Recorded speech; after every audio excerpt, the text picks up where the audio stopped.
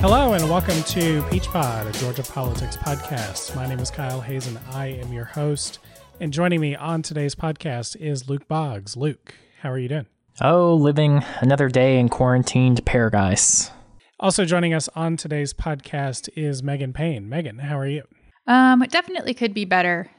It's, let's just say that 2020, especially the past few weeks, have really been kicking me right in the backside. Yeah, 2020 is not a fun year, y'all. Seriously. So on today's podcast, we are going to recap the elections that happened in Georgia last Tuesday. As you probably saw, or as you maybe experienced yourself when you went to the polls, the administration of Tuesday's elections was an absolute nightmare.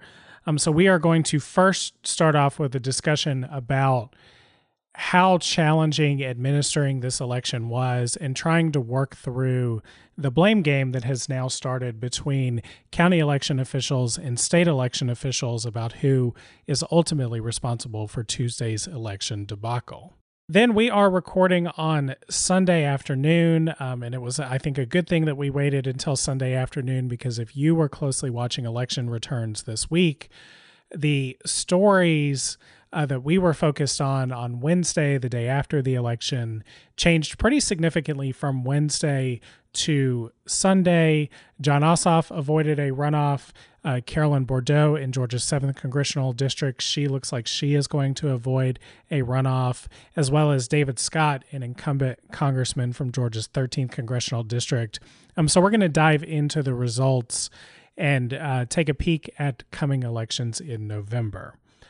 But before we get started, if you missed it, on Friday we published our discussion on the events of the last few weeks, starting with the murder of George Floyd in Minneapolis and then the ensuing demonstrations that happened in cities across Georgia and across the country. We were joined on that episode by State Representative Eric Allen, State House candidate Mocha Jasmine Johnson, and a candidate for District Attorney east of the city of Atlanta, Destiny Bryant.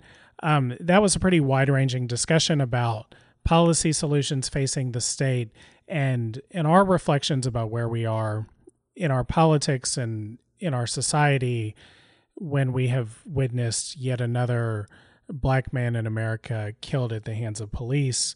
We are recording on Sunday afternoon, so listeners probably saw in the news over the weekend that on Friday night, Rayshard Brooks was shot and killed by police during a DUI stop at a Wendy's off of University Avenue in Atlanta. That touched off more demonstrations that blocked the downtown connector on Saturday night. So we didn't want to let that go without mentioning it and reiterating that this conversation to end violence against Black people in our state and in our country at the hands of police, that is a conversation that is desperately needed at this time. Luke or Megan, any other reflections on yet another death of a Black man at the hands of police, and this one, another one that occurs in our city in Atlanta? Yeah, I'm not surprised, unfortunately, because this is the world we seem to live in, but I am appalled. This would be the time that you would think the Atlanta police would be especially cognizant of how certain situations are handled, given current events, given the added scrutiny, given that the eye of the media is on every police move that is made. And then for the police to react by pulling out a gun and lethally killing a man, it's just appalling. And I don't know if anyone has had the chance to watch the video, but it's pretty upsetting. And it seemed very uncalled for that they would use lethal force. The other thing that I'm a little bit surprised at is Chief of Police Shields stepping down. I'm not going to say it's unwarranted. I honestly don't have enough information to say that or not. What I will say is this. I thought that she was making a good effort at first, although there have definitely been some failings on the Atlanta Police Department. But I also appreciate that it seems like she and Mayor Keisha Lance Bottoms made the decision based on current events and based on calls from the NAACP for Chief of Police Shields to step down. So I'm hoping for some hopefully positive change to come out of that, and for the state to really take a good look at the APD and all other law enforcement and to see if we have the right people leading them and if we're doing enough to keep folks safe. I can think of a few clear examples why it is so important to use the phrase Black Lives Matter. As being the fan of YouTube as I am, seeing people freak out in drive-through lines is a subgenre that I have found entertaining from time to time.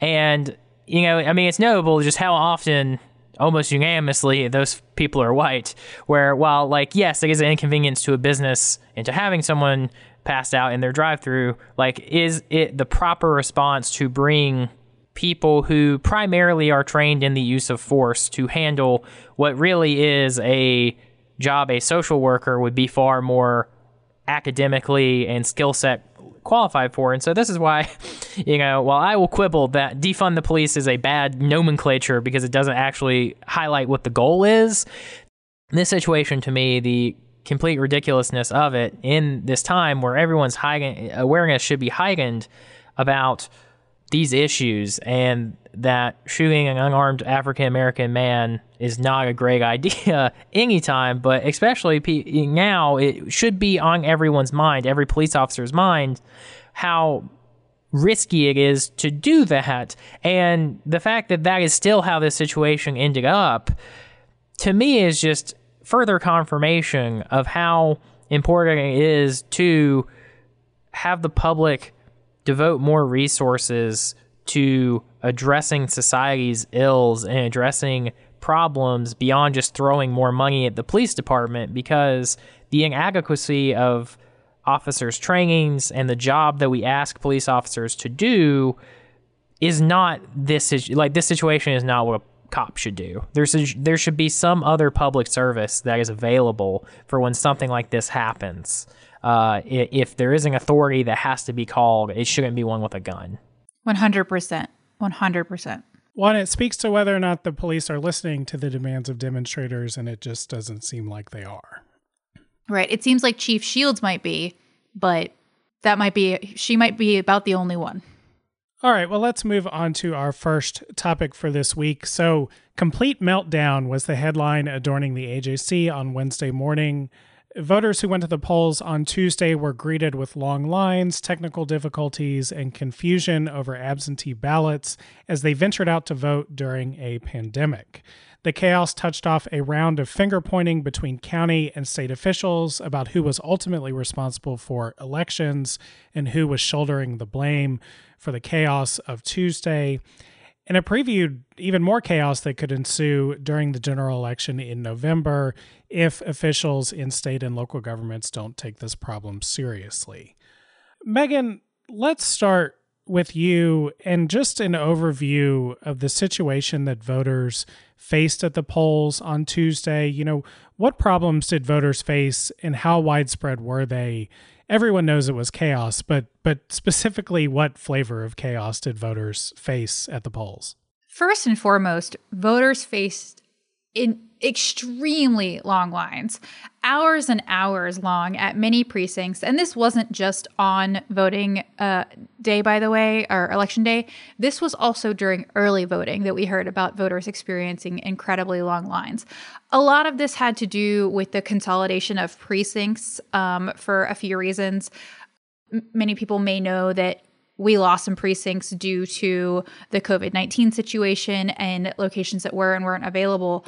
But for example, Park Tavern became a consolidation of 5 different polling locations for more than 13,000 people, which is just insane.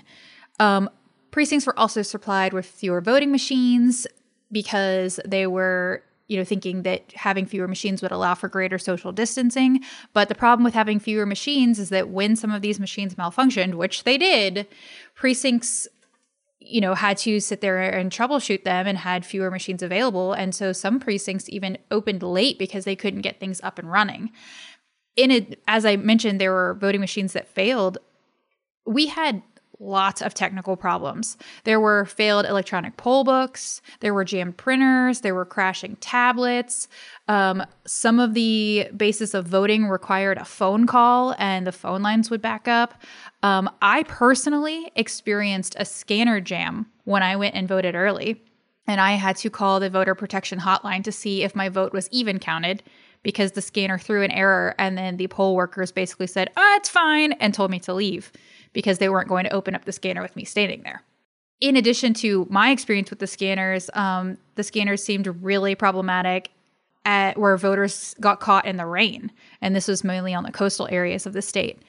Additionally, a lot of these machines weren't adequately tested. We basically had a similar situation to what happened in the Iowa caucuses, where we just didn't have the infrastructure in place to support the issues that we were going to experience, as well as just didn't have the training in place to be able to implement them. There was also a lot of confusion about how to proceed if voters requested an absentee ballot but did not get it, which happened to several people that I know. And there were more problems than this, but these were the main ones. And so most of these problems were seen in Fulton and DeKalb. And because of this, somewhere in the ballpark of 20 counties kept polls open past the 7 p.m. closing time. And I think I heard the latest that polls were open was perhaps, I think it was Union City, that were open until around 12:30 a.m. on June 10th. Yeah, so there was a whole mess of problems at the polls on Tuesday. A lot of this is actually built on a really terrible environment that election administrators had to face. You know, everyone knows we're in the midst of the COVID-19 pandemic. We're also putting forward this entirely new voting system, a voting system that is more complicated, has more steps than the voting system that we had prior to this. The fact that it has more steps in some sense is a good thing because it allows the institution of at least some paper backup trail, but it added to the confusion and the complexity about how to actually run through the voting process. And then the people who had to run through this voting process, the poll workers, in a lot of cases were people who were not as experienced as poll workers that are typically staffing the polls. And that had a lot to do with the fact that we were voting in the middle of a pandemic. You know, the average poll worker is 70 years old. In Georgia, a lot of poll workers either didn't show up or didn't show up on the day of or canceled in advance. They weren't comfortable being in a public place at this time. And that combined with precinct consolidation, combined with the delays caused by all this confusion around absentee ballots, all of that layered on top of the pandemic just made a complete mess of things. Luke, what do you make of all of these troubles? I mean, we knew we were voting in a pandemic, but I don't think anyone expected the chaos that we faced on Tuesday. What did you make of all of these difficulties? Well, Kyle, I did. I expected the chaos. And, part of it's, one, it's a pandemic. So that added to, for me, that meant chaos was almost assured. You combine the very just true fact that this was a new system. And if you introduce any new system into almost any environment, like the first time you have to test it, it's just going to go bad, And so for that, is that an excuse? No, it is an explanation. So, I'm just frankly unsurprised because using a new system anytime is very difficult. Using a new system under these circumstances, I don't see how it could not have gone this badly. And the reason why that is because, and this is something we've discussed previously, is that running elections well is not a priority of the state of Georgia. There's a lot of priorities the state of Georgia has. You can see it when they exist, like keeping the film industry here or cutting taxes on by many of the Republicans in the legislature. They will express their obsession with these topics. Running elections well is not one of them. They will go through the motions and pretend that they care, but it's just low on the priority list. And it's kind of hard to blame them because it's not just the state government that has this problem, but counties as well. There are lots of things the state wants to do. There are a lot of things the county wants to do. And run elections well is not at the top of the list because it just is not something that affects you very often. For most places, it's a thing that pops up every 2 years that you have to deal with, and you don't really get like no county, no elected official, no government bureaucrat will get plaudits and applause from their constituents for having the elections well run. It's these situations where it's so incredibly bad is the only time people ever talk about it. Yeah, and I found interesting in the wake of Tuesday's election the reaction of state officials to be interesting. It you didn't get the impression on the front end that running smooth elections was a high priority for the state, but you did get the impression on the back end that once people saw chaos, people wanted to see elected officials calling for investigations, calling for some kind of accountability. Only the only problem seemed to be that nobody wanted to take any of that accountability onto themselves. So you got into this round of finger pointing where Secretary of State Brad Raffensperger announced an investigation of DeKalb and Fulton counties and said that most of the problems in this election were at root the fault of counties who didn't train poll workers properly, who weren't on top of it enough in terms of preparing for an election amidst the pandemic. You also saw the House Speaker, David Ralston, call for an investigation, and his call was a little bit different than Raffensperger's because he took to task both the counties and the Secretary of State's office and sort of made a point to say that the proper venue for an investigation was at a committee in the House of Representatives so that it was not housed within the Secretary of State's office because the Secretary of State played a role in the debacle on Tuesday. What do y'all make of this, quick snap to calling investigations, trying to bring people forward to figure out what was wrong, when in a lot of ways, what was wrong was actually predictable before all of this happened? Right? So, yes, it was predictable. I generally am pro investigations because it leads to more facts, and I think more facts is better. I think it's fine for Raffensperger to do his own investigation, but I'm happy that Ralston wants to do one as well, because if it's in a committee, that means there are Democrats there and that they have a chance to answer questions. And if the Trump administration has shown us anything, it is the importance of having the ability to ask public officials questions. And so I think that would be beneficial. But we're not going to solve this problem until someone opens up the government checkbook. And the thing I want to say ahead of time is weighing who is more responsible. I think it's very hard at this point. The thing that's unquestionable to me, though, is that it is definitely the fault of both entities, because there are plenty of big counties like Clark County that had a ton of people voting and had pretty much no problems, and there are plenty of counties like Fulton, DeKalb that are big and had a lot of problems. But most of the problems really come down to a question of like money and attention.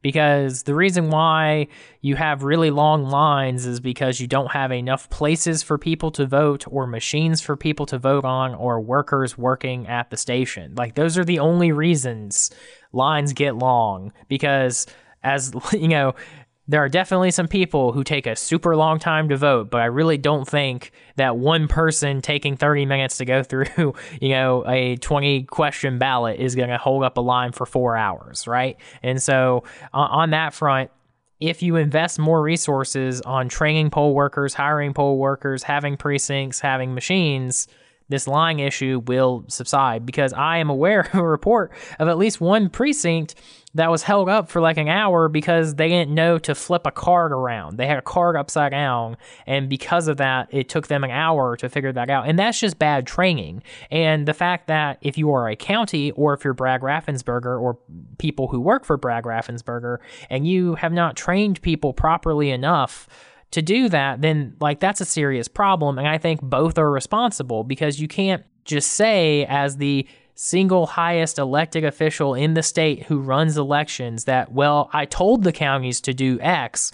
No, it's your job to check that the counties are doing that. But at the same time, the counties should do better as well. And so on that front, I think the real answer will probably be it's both their faults. Maybe not equally, but both have a lot of blame that should be laid on their hands, because this is a serious thing that, there's not a lot of trust in Georgia when it comes to elections. And so when you're in that environment, sort of like exactly like the police conversation we're having, when you're in this environment where people are not trusting you, you should go above and beyond to earn that trust back. Right? Well, it just baffles, it blows my mind that this was not better handled, like you were saying, Luke. And I agree with you saying that it's probably both the fault of the counties as well as Raffensperger. But I ask you, why would you run to be Secretary of State and not be willing to take responsibility for the role that your office provides? Like, I don't really care how badly the county supposedly messed this up. I think, Luke, you hit the nail on the head when you said that ultimately, it's down to Raffensperger to make sure that this election, that training is provided and those sorts of things. So I think that I definitely have a strong feeling and a strong opinion, rather, that this lies much further into Raffensperger's court than it does in the counties. I will agree that both made mistakes, but Raffensperger should have checked. Raffensperger should have made sure that there was training in place. Raffensperger should have made sure there was enough machines in place. And if he wasn't going to do that, then why the hell does he deserve to be Secretary of State? It was interesting to me to watch the messaging out of the Secretary of State's office this week. I think the most interesting person to watch was Gabriel Sterling. He is the statewide voting implementation manager at the Secretary of State's office. He is the point person for rolling out these new machines. And I was surprised. I got sort of two very distinctly different tones from Gabriel Sterling in the media that he participated in that I was able to find. In brief interviews that he did on Political Rewind and on CNN, he was very adamant that the Secretary of State's office really tried with these counties, that it was the fault of counties. But there was a sense that, like, he had talking points that he wanted to pursue to very clearly place blame where the Secretary of State's office thought that it should be. Then he did this interview with Decatur-ish, a local media outlet in Decatur. They host these live Twitch streams. We'll link to this one in show notes because I thought this discussion was really interesting, where this was in a media environment, I think a little more similar to what we do, something that was a little more relaxed and a place where Gabriel Sterling felt more comfortable giving more sort of long-form answers and longer descriptions about what went on. And in this environment, he did concede that the counties were facing really significant challenges. He noted that in Fulton County, one election worker actually died of COVID. Another election worker who was overseeing the absentee ballot process in Fulton got COVID, spent some time in the hospital, and that actually ground the absentee ballot operation in Fulton County to a halt. He repeated over and over again that they really tried with Fulton to figure out, do you have enough workers? Do you have the resources that you need?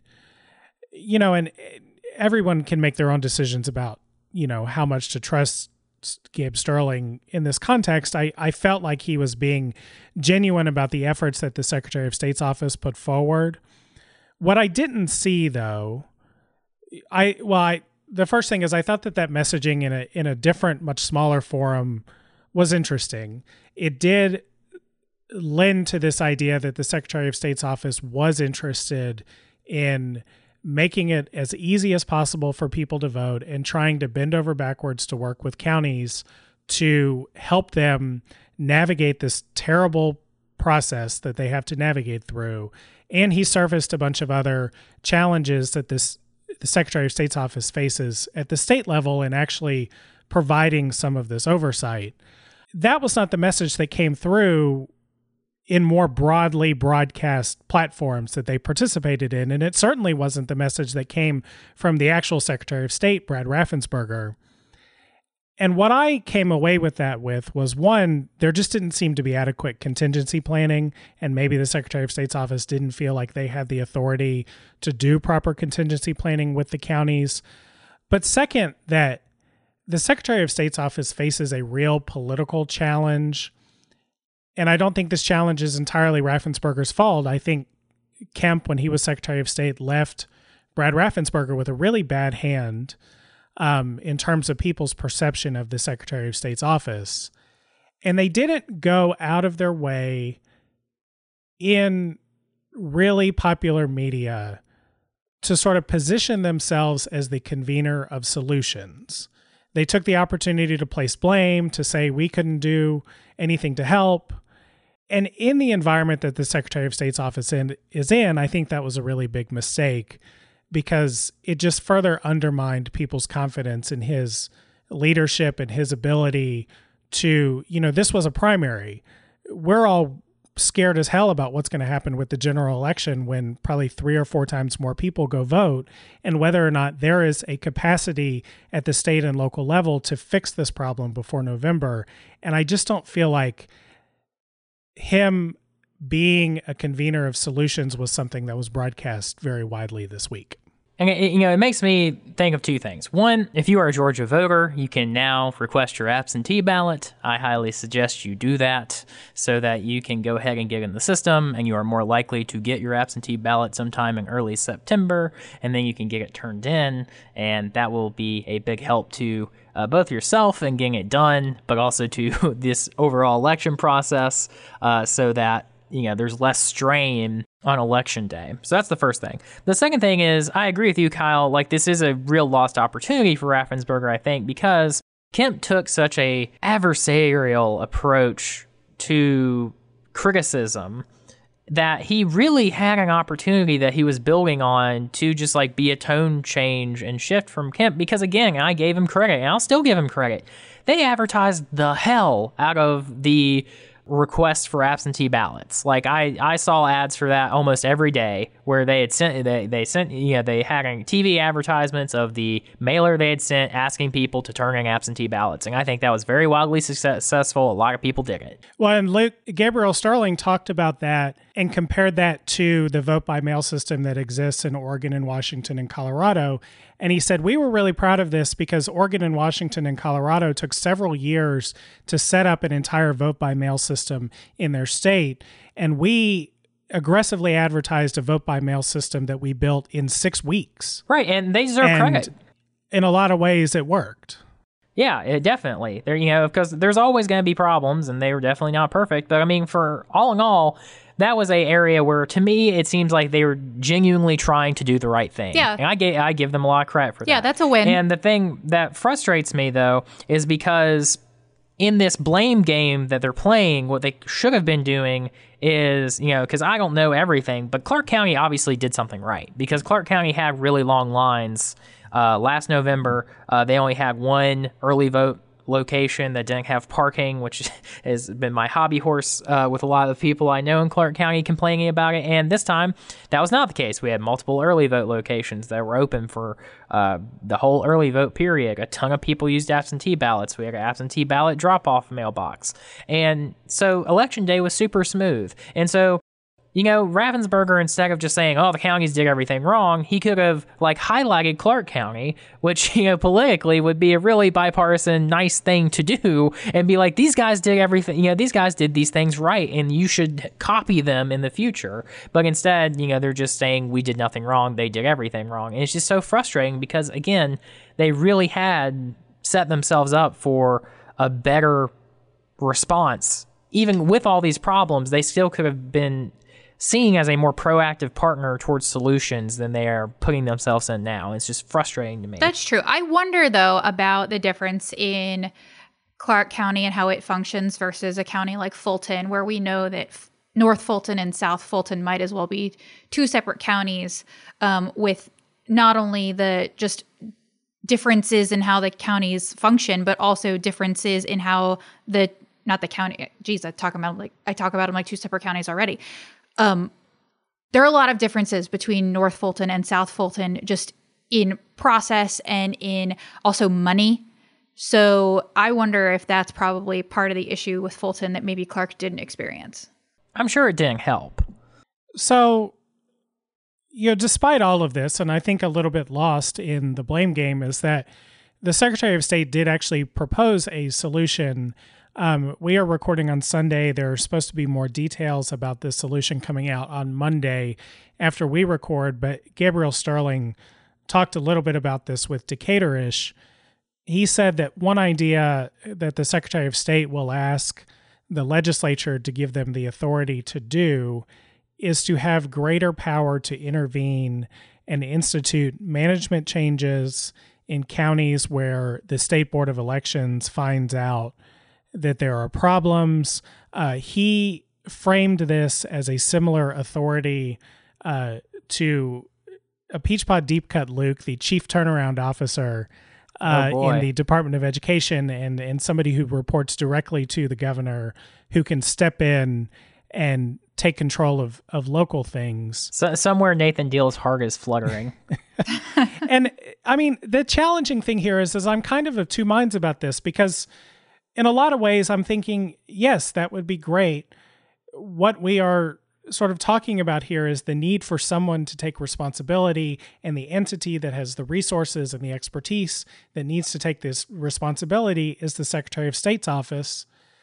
On the other hand, if the Secretary of State is granted this responsibility, do we have faith that it will be used, this authority will be used to help people vote more smoothly in the runoff elections in August or in the general election in November? This, I think, gets at this crisis of confidence in the Secretary of State's office itself and the partisan nature with the way that office has approached elections before. You know, I don't know. I'm not convinced that this is the ideal solution. The answer to me is very simple, Kyle, which is if we're going to go that route, which, I mean, very well might be helpful, there has to be oversight. You know, we can't just give a bunch of power without oversight. Yeah. So if they want to propose this new person and this new power, then there needs to be some sort of accountability for it, so they can't just run wild. So just being honest, you know, I usually am on the side that things are more caused by incompetence than malevolence. And I think with this is just a hard problem that no one really cares about until once every 2 years. And because of that being true, having someone who really does feel like it is their job to make sure this is done right, because, I mean, let's just assume we're in a world where there is a chief elections officer in the state of Georgia, like, they would be fired right now, right? Like, had we had this person in place for 2 years and they're like, I'm going to run the state's elections, great. And that's my only job. Whereas Raffensperger has, 8,000 other jobs. To be fair, as Secretary of State, you do a lot. If there's one person who's in charge and we had this, we would be like, you're fired. So like that I would like, honestly. And so if we could build some accountability into that position so that they couldn't go into a county that's doing things right and screw it up for political purposes, I think that might be a great solution. It's just, again, devil's always in the details. Yeah. I want to stop and talk a minute, though. Can we talk about the legislature's interest in elections lately, and particularly how Ralston has kind of pivoted heavily toward the center, supporting not only, investigations on these elections, but perhaps even some legislative oversight over elections, and then also recently calling for the hate crimes bill to be passed. Can we stop and talk about that for a minute? What is happening? I think there's two things going on. Obviously, I think weighing on his mind is the elections in November, that if they happen without our entire democracy falling apart, there is a chance that Democrats could take over the majority in the state house. The other thing, though, that was apparent specific to the issue of elections in his interview with Political Rewind on Wednesday was they just spent a lot of money in the legislature to authorize the purchase of these new voting machines.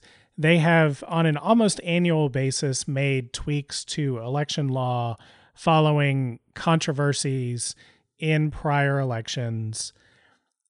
And I think that the insertion of Republican leadership in the House of Representatives into election issues, I think, has given them some sense of ownership over the outcomes that maybe was easier to push off when we were using an election system that was authorized 20 years ago when Democrats were in control, and it's just not really the problem of the House of Representatives. I got the sense that there was a little bit of a greater degree of ownership here.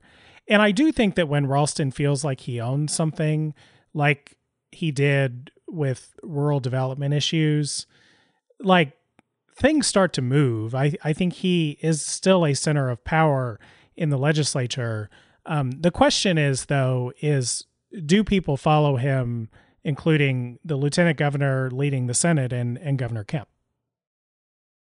Fair. Yeah, and just to, add a little bit to that, Ralston is not the burn it all down type Republican. He's not, a big fan of giant government or wanting the government to get involved in everything. But, there are some things he thinks government should do, and typically he would like them to do them well and not intrusively. And, I disagree with him on a lot of policy, but he is definitely someone who likes the state of Georgia and does not like the state of Georgia to be getting shit on in the national news. So, I mean, just for that and adding, like Kyle said, I think they are trying to take ownership because even just blatantly politically speaking, take your good governance thoughts out of it. Like, it's not good for your political party is if your big 2019 push was, hey, let's spend a bunch of money on this new election system and it sucks really, really badly, more badly than the last one, then that is a political liability at a certain point, just because even your most independent right-leaning voter does not like to waste a bunch of money, especially if they have to wait in a 5-hour line to go vote. So, if anything, might switch someone to the left side is dealing with that, maybe. So I think that's definitely part of his calculation as well. He doesn't want to hear the word boondoggle from his primary challengers up in his district. That's such a fun word, though, even though I get that he doesn't want to hear it. Okay, that makes a lot of sense. Like I said, I just wanted to talk about that for a second. And I'm glad that somebody is taking ownership, right? Because as we've discussed over the past little bit here, it doesn't seem like Raffensperger is particularly interested in the buck stops here mentality that we would hope would come from his office. So the other point that I think this raises is this is now yet another election where we spend the days following the election talking about all of the problems with administration, all of the problems with the rules governing elections, whether or not people have confidence in the outcomes of these elections, and what needs to be done to quit having this problem. And in the past, we've talked about lawsuits that pick at individual policies that appear to violate pretty plainly clear constitutional requirements, particularly on the federal level, things that have changed the exact match policy, things that have changed policies regarding who can help you cast a ballot in the ballot box along the lines of like interpreters or helping people with disabilities, things like that. I have felt like for far too long, we have sort of nibbled around the edges of the core problem here at the end of the day, it sort of feels like when it comes to the right to vote in Georgia, the buck stops nowhere. And there is no forcing entity that can make action happen in the moment when action is needed to make sure that people feel like their vote will be counted and to make people feel like it is worth it for them to stand in line, to take time away from their work or their children to go vote. There's just so many problems that I feel like, regardless of whether you think any of this influences elections or what the intent is, there are countless numbers of individual people who see these lines at polling places and think it's not worth it for me to stand in this line, and so I'm not going to do it. And that to me raises this more fundamental question of how do we force action to protect people's right to vote in a more foundational sense? Well, can I stop you there, Kyle? Yeah. That feels true. That narrative resonated with me while I was listening to it. But while you were saying that, I was also being ADHD and looking at the election results. And you say that, but nearly 2 million people voted in the primaries. And I mean, that's more than I remember from any previous primary, I think. And a lot of people took advantage of the absentee ballots, and a lot of people did stand in those 5-hour lines. Like there's a reason they kept the polls open until 10 p.m. in some places. And it's really because there was a lot of people who were willing to put up with it. And I think it definitely does dissuade some people from doing it. But, I think, honestly, the answer to how do we get a better system, how do we hold people more accountable is what we're doing right now, which is talking about it and not letting anyone think that this is acceptable, because the reason why even Raffensperger is investigating what happened is because he feels like it's a liability for him for it to keep being this bad. And I think that is a sign of progress as well. And this is also why I think that it's so important that groups like Fair Fight, groups like the NAACP have brought these situations to court, because that is, if it's one of those things where if everyone's pointing at everyone saying this is their fault, this is that fault, and no one wants to be held accountable, that's when the judiciary can play a very key role in the checks and balances, because they can end the game of hot potato and basically just say, no, this is your fault, you're going to do this, they're going to do that, and we're going to get this problem fixed. Yeah, I think that raises for me stronger judicial protections for the right to vote. There is not an explicit right to vote in the Constitution. I think maybe there should be. I think if you get to a point where you could put a explicit right to vote in the Constitution, you could probably also pursue a package of reforms that would reinvent the voting system to make it more friendly, to keep some of the things that work. Like, we're pretty good at voter registration, but the election day administration, as we've discussed, is a complete nightmare. I feel like the place that we've been in isn't good enough for attacking that foundational problem. But I also think if Republicans are listening to this and maybe thinking that they get some marginal political benefit out of it, I don't think that the effect of what they're doing is absolutely clear, because I think some people are dissuaded, and I think others hear that their right to vote is being challenged, attempted to be taken away from them, and that this is an era that is not dissimilar from the era before the Voting Rights Act, and they feel motivated to get out there and exercise their right to vote, and they fight through the barriers and do it anyways. What I am interested in is a world where they don't have to do that. All right, so despite all of the chaos, we do have some election results. We waited until Sunday to record, thinking that there would be a delay, and I think by the time we've reached Sunday, we have started to get clarity on most of the top-line races. Some of the top-line results that we'll talk about: Jon Ossoff was declared the victor in the Democratic Senate primary. In Georgia's 7th Congressional District, there are now two candidates we know which candidates will be fighting it out in the general: Rich McCormick and Carolyn Bourdeaux. We'll talk about that.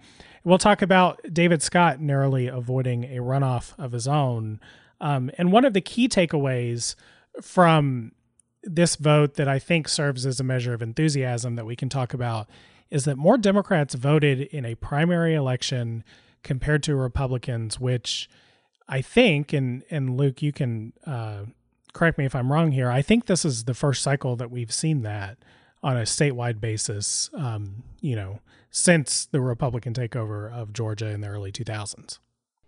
To my knowledge, yes. I try to have encyclopedic knowledge of Georgia elections, but I will admit that I'm pretty sure that it's been the first time since the Republican takeover. So the top headline here, I think, is for Democrats here, it is that Jon Ossoff was declared the winner of the Democratic Senate primary. He avoided a runoff with Teresa Tomlinson and is now able to pivot his campaign with a focus to David Perdue in the general election in November.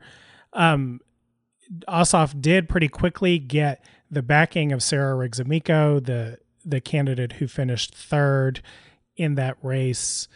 And I think the big question for Democrats here, now that we get to the end of the primary, is, did they pick the right candidate to have the best shot to beat David Perdue in November? Megan, what do you think about that question? I think that of the candidates that were available, he probably was the one that had the best shot anyway. I had a lot of people come to me and ask me, who are you voting for that? And I basically gave them a list of reasons why they could vote for half of the field.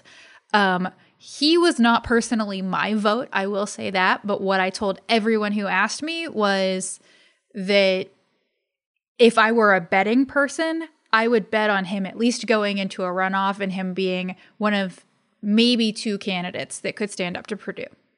I think a quick note, I don't really back candidates on this show, but I actually think the 3 of us supported, or I mean, I didn't vote. I'm in DC, obviously, but I think the 3 of us favored 3 different candidates in this race. Is that true? I was for Ossoff, so. I voted for Tomlinson. If I had voted, I think I would have voted for Amico. So. Yeah, that's really interesting. and rare. We usually align more closely. Well, so the thing, and I mentioned this before, so I'm not going to just like rehab the same conversation I've had before. But I mean, the fact that I voted for Ossoff, if you told me that at the beginning of this race, I would have like been like, how did that happen? And I think, just the results we see is indicative of the campaign he ran, because you can't say it's name recognition, because Sarah Riggs Amico already ran statewide and did pretty well.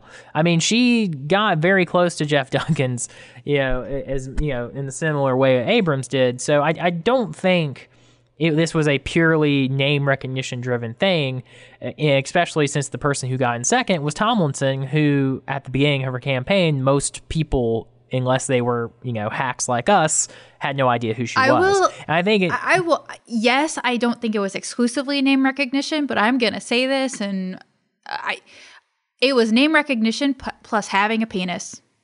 Well, that I think is actually really interesting, because it breaks with the recent trend in Democratic primary politics going back to 2018. Especially in Georgia. In Georgia, Steve Henson, the Democratic minority leader in the state Senate, almost lost his reelection to a completely unknown primary challenger.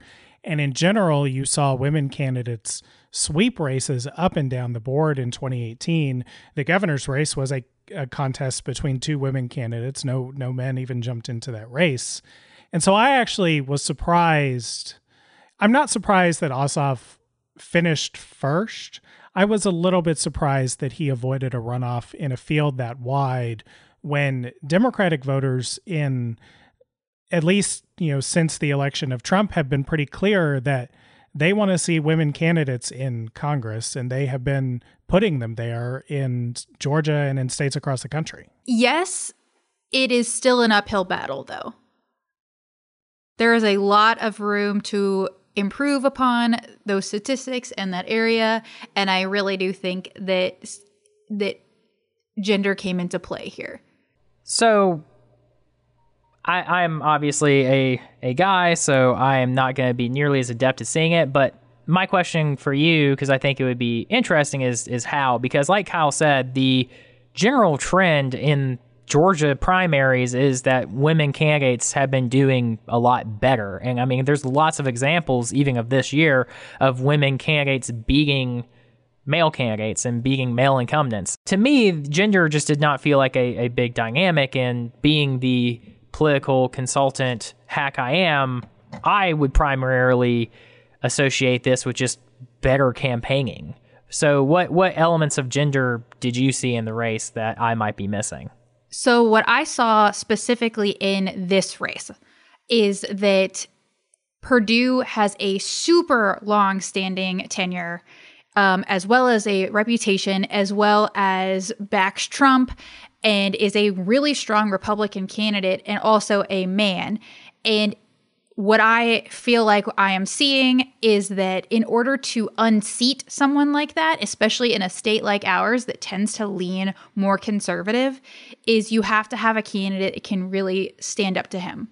And the perception, I feel like, is that a female candidate is not something that Georgia is ready for. Georgia is not ready to unseat Perdue for Tomlinson, but might be ready to unseat Perdue for Ossoff, because he's a more known entity, if you will. Because yeah, I mean, I've heard that narrative, like with why Joe Biden did not, why Joe Biden did so well against all the other female candidates, but just I heard a lot of people talk about that race and it just never came up. So maybe I'm just in different circles. But Yeah, that's just not a thing I ever heard. So, I mean, that's interesting, that angle, because it's just not one I would have put on that race. Gotcha. It's one that got discussed in my circles a lot. Well, that's interesting. So I think it's interesting to sort of preview the campaign that Jon Ossoff looks like he will run against David Perdue. And I think in this, I can frame a little bit of why I found Sarah Riggs-Amico compelling in a way that I did not find Jon Ossoff as compelling.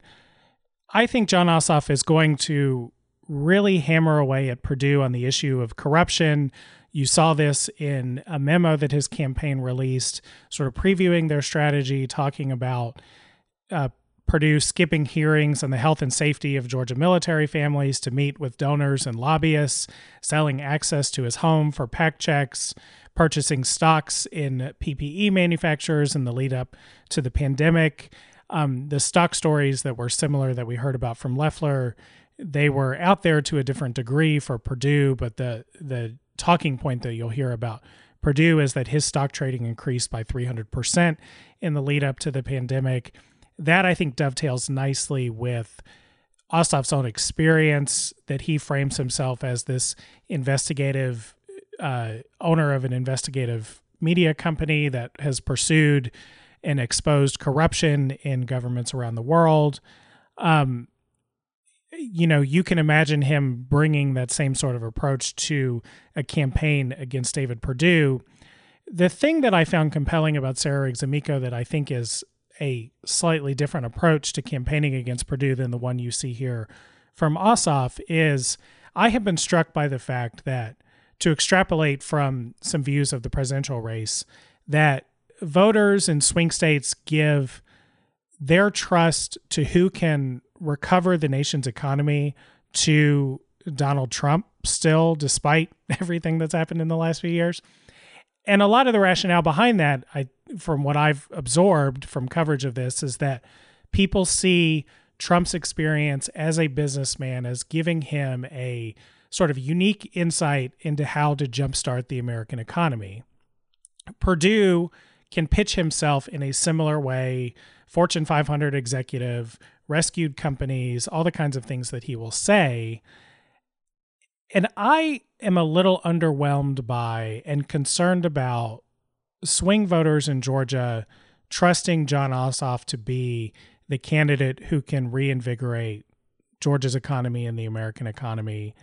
And I was intrigued by Sarah Riggs-Amico, given her own experience as the chairwoman of her family's trucking company, and the way in which she used the story of the struggles of her company, contextualizing it to trends with trade and with pensions that helped harm her company financially to the point that they had to do this big restructuring, but that she offers a different path than the one David Perdue offers, because she talks about she gave up equity to protect the health care of her workers, protect the wages of her workers, and not lay anybody off.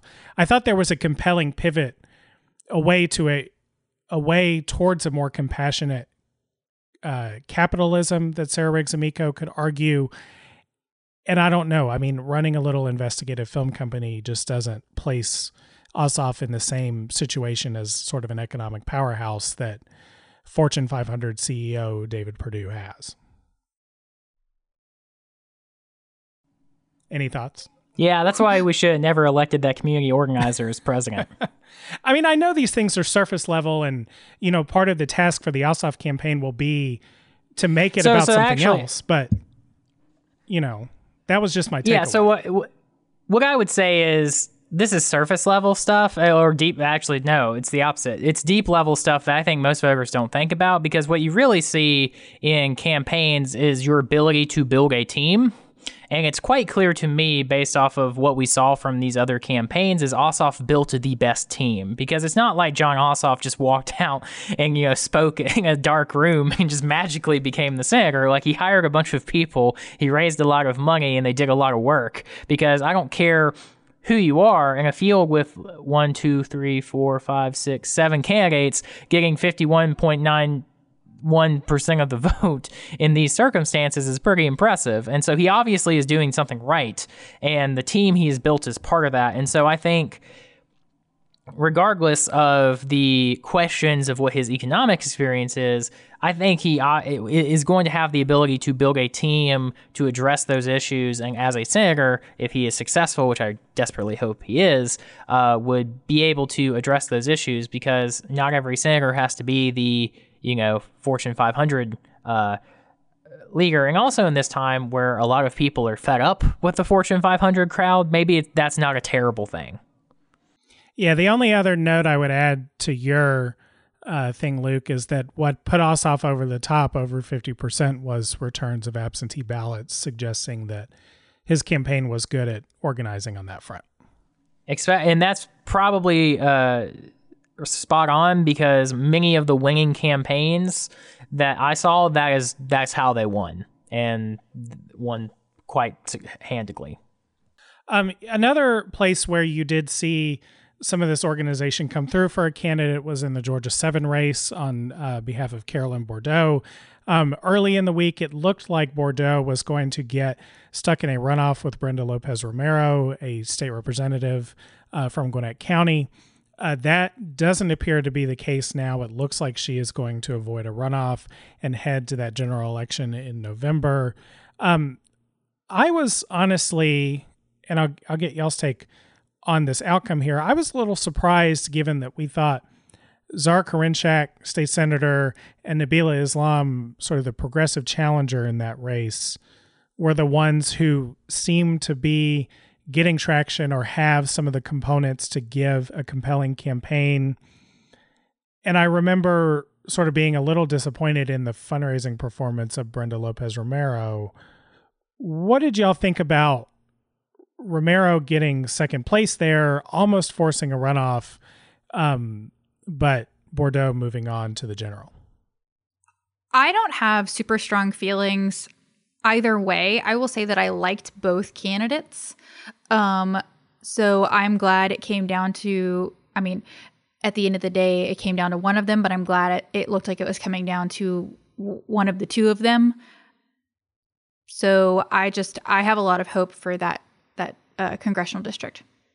And to me, this is far less surprising, since Representative Lopez Romero had been in the state house for some while. Like she was the person who had more name recognition in my mind, and probably more connections to the political community. And with these results being as close as they were, it's, because it's not like she got a whole hell of a lot more votes than all the others. She got 12.83%, while Nabila Islam got 12.06, which is a difference of less than 1,000 votes. So, they all did pretty well. And I think this really just came down to, in some ways, is kind of the opposite of what I think happened in the Ossoff race.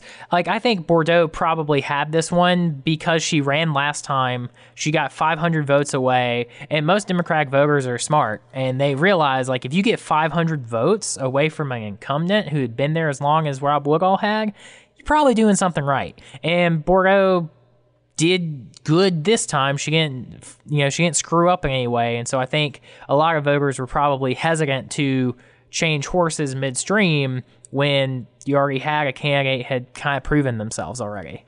So Bourdeaux is going to go on to face Rich McCormick, a first-time political candidate in the general election.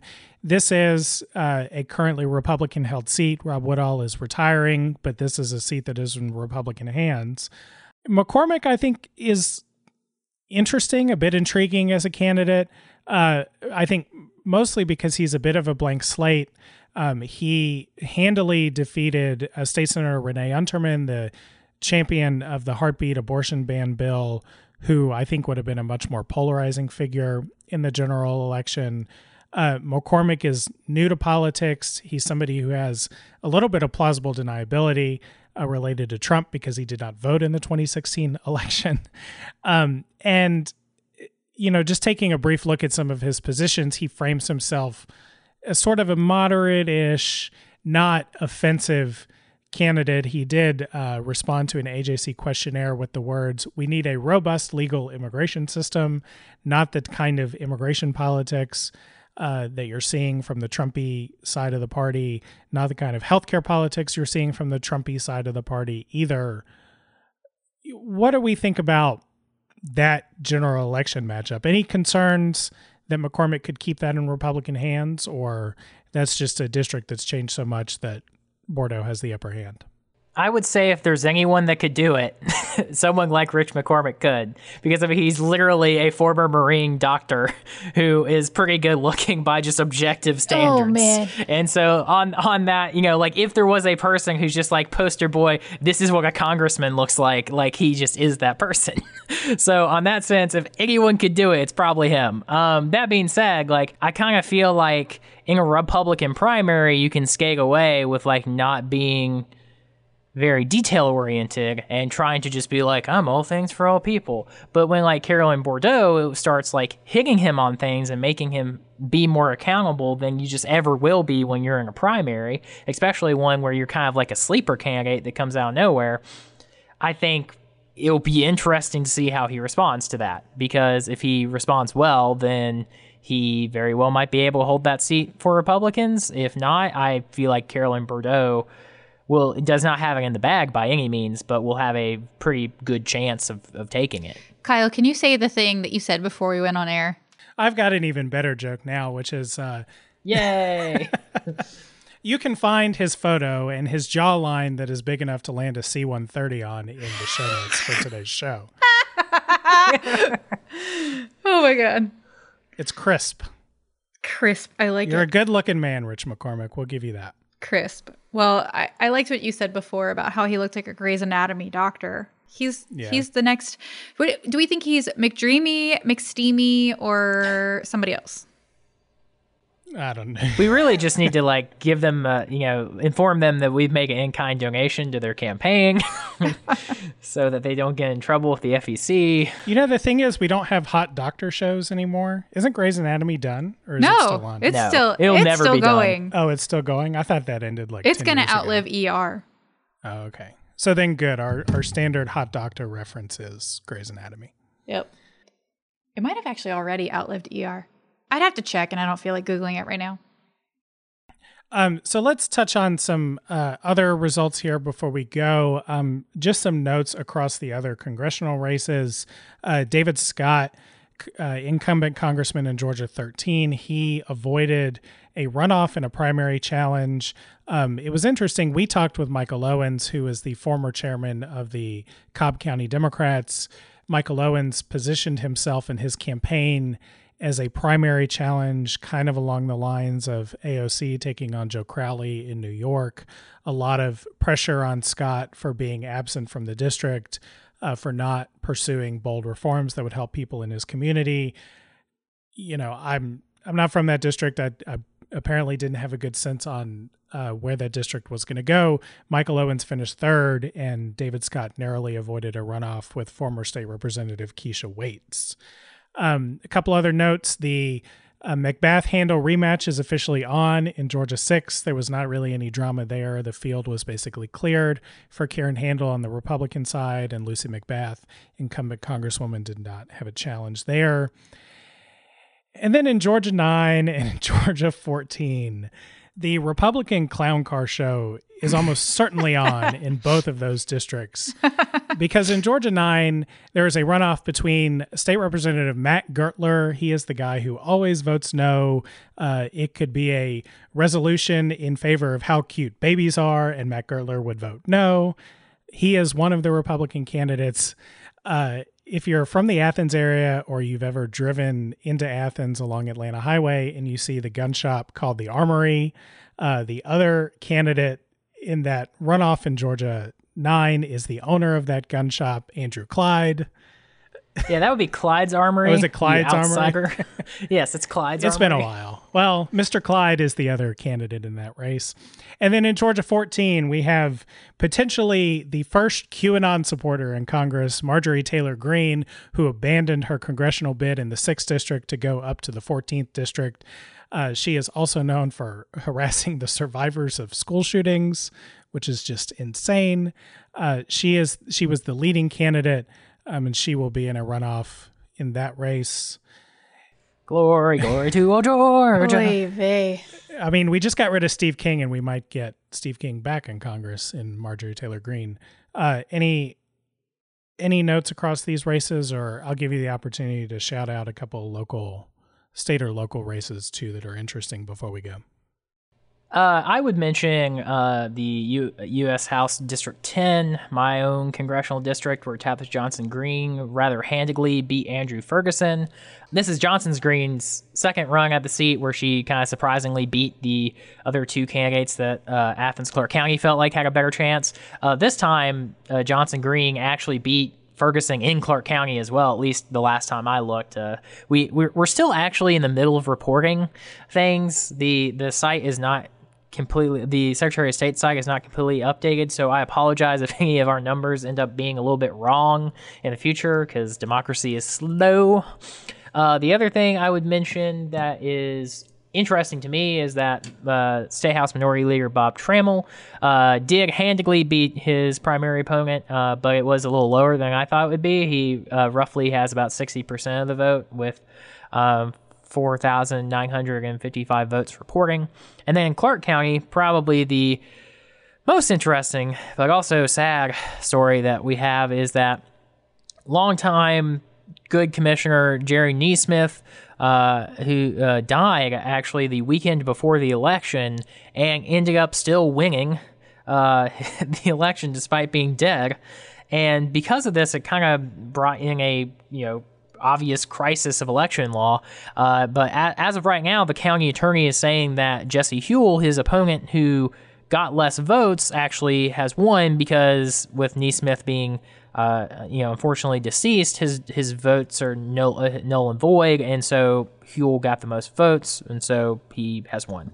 The other thing in Clarke County is that the very long time Sheriff Ira Edwards, who had been quite popular until he decided to side with ICE on some of their policies, was defeated by John Q. Williams. He will face a Republican challenger, but it is Clarke County, so while it is possible that John Q. will not be the next sheriff of Clarke County, I am very skeptical of that.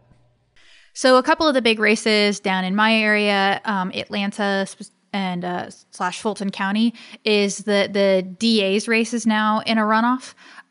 It is Fani Willis versus Paul Howard. Fani Willis is actually a former member of Paul Howard's staff, and Paul Howard, incidentally enough, is being investigated and is convinced that he will be, quote, totally exonerated, end quote, related to some financial issues. And then also there will be a runoff in the Atlanta sheriff's race. Can I just say that Trump has ruined the phrase "total exoneration"? Right? It doesn't really make it doesn't seem right to use it anymore, even though it is technically correct. And specifically, the sheriff's race I'm referring to is for Fulton County Sheriff. It's a runoff between incumbent Ted Jackson and Patrick "Pat" Labatt. So that will be interesting to keep an eye on to see how that goes. One other race I'd like to mention, just because it's an interesting development, at least in my mind, is unsuccessful candidate for the Democratic nomination for governor in 2018. Stacey Evans is returning to the state house because she won 56.50% of the vote in a 4-person race. So, happy to have Stacey Evans back in the house, where she did a lot of good work previously. I'm sure she will do good work again. So while most of the big races avoided runoffs, there are some of the races that we mentioned, particularly those Republican runoffs in open congressional seats. Those are probably only competitive for Republicans, so the quote-unquote general election will be on August 11th, along with a few of those local races we mentioned there. So we will keep an eye on all of the things we discussed today, the races as they move forward into the fall, whether or not we will have a competent election system for the fall. All of those things will stay on our mind as we move forward, but we're going to leave today's discussion there. So Megan, thanks for joining today's podcast. Thanks for having me, as always. And Luke, thank you as always also. Happy to be here. Alrighty, team, we'll talk to you later. Bye. Bye. That's our show for today. If you like what you heard, subscribe to Peach Pod. Thanks as always to our fantastic interns, Olivia Bauer, Peyton Childers, and Kelly Dobso for their help researching this episode. Until next time, take care, y'all.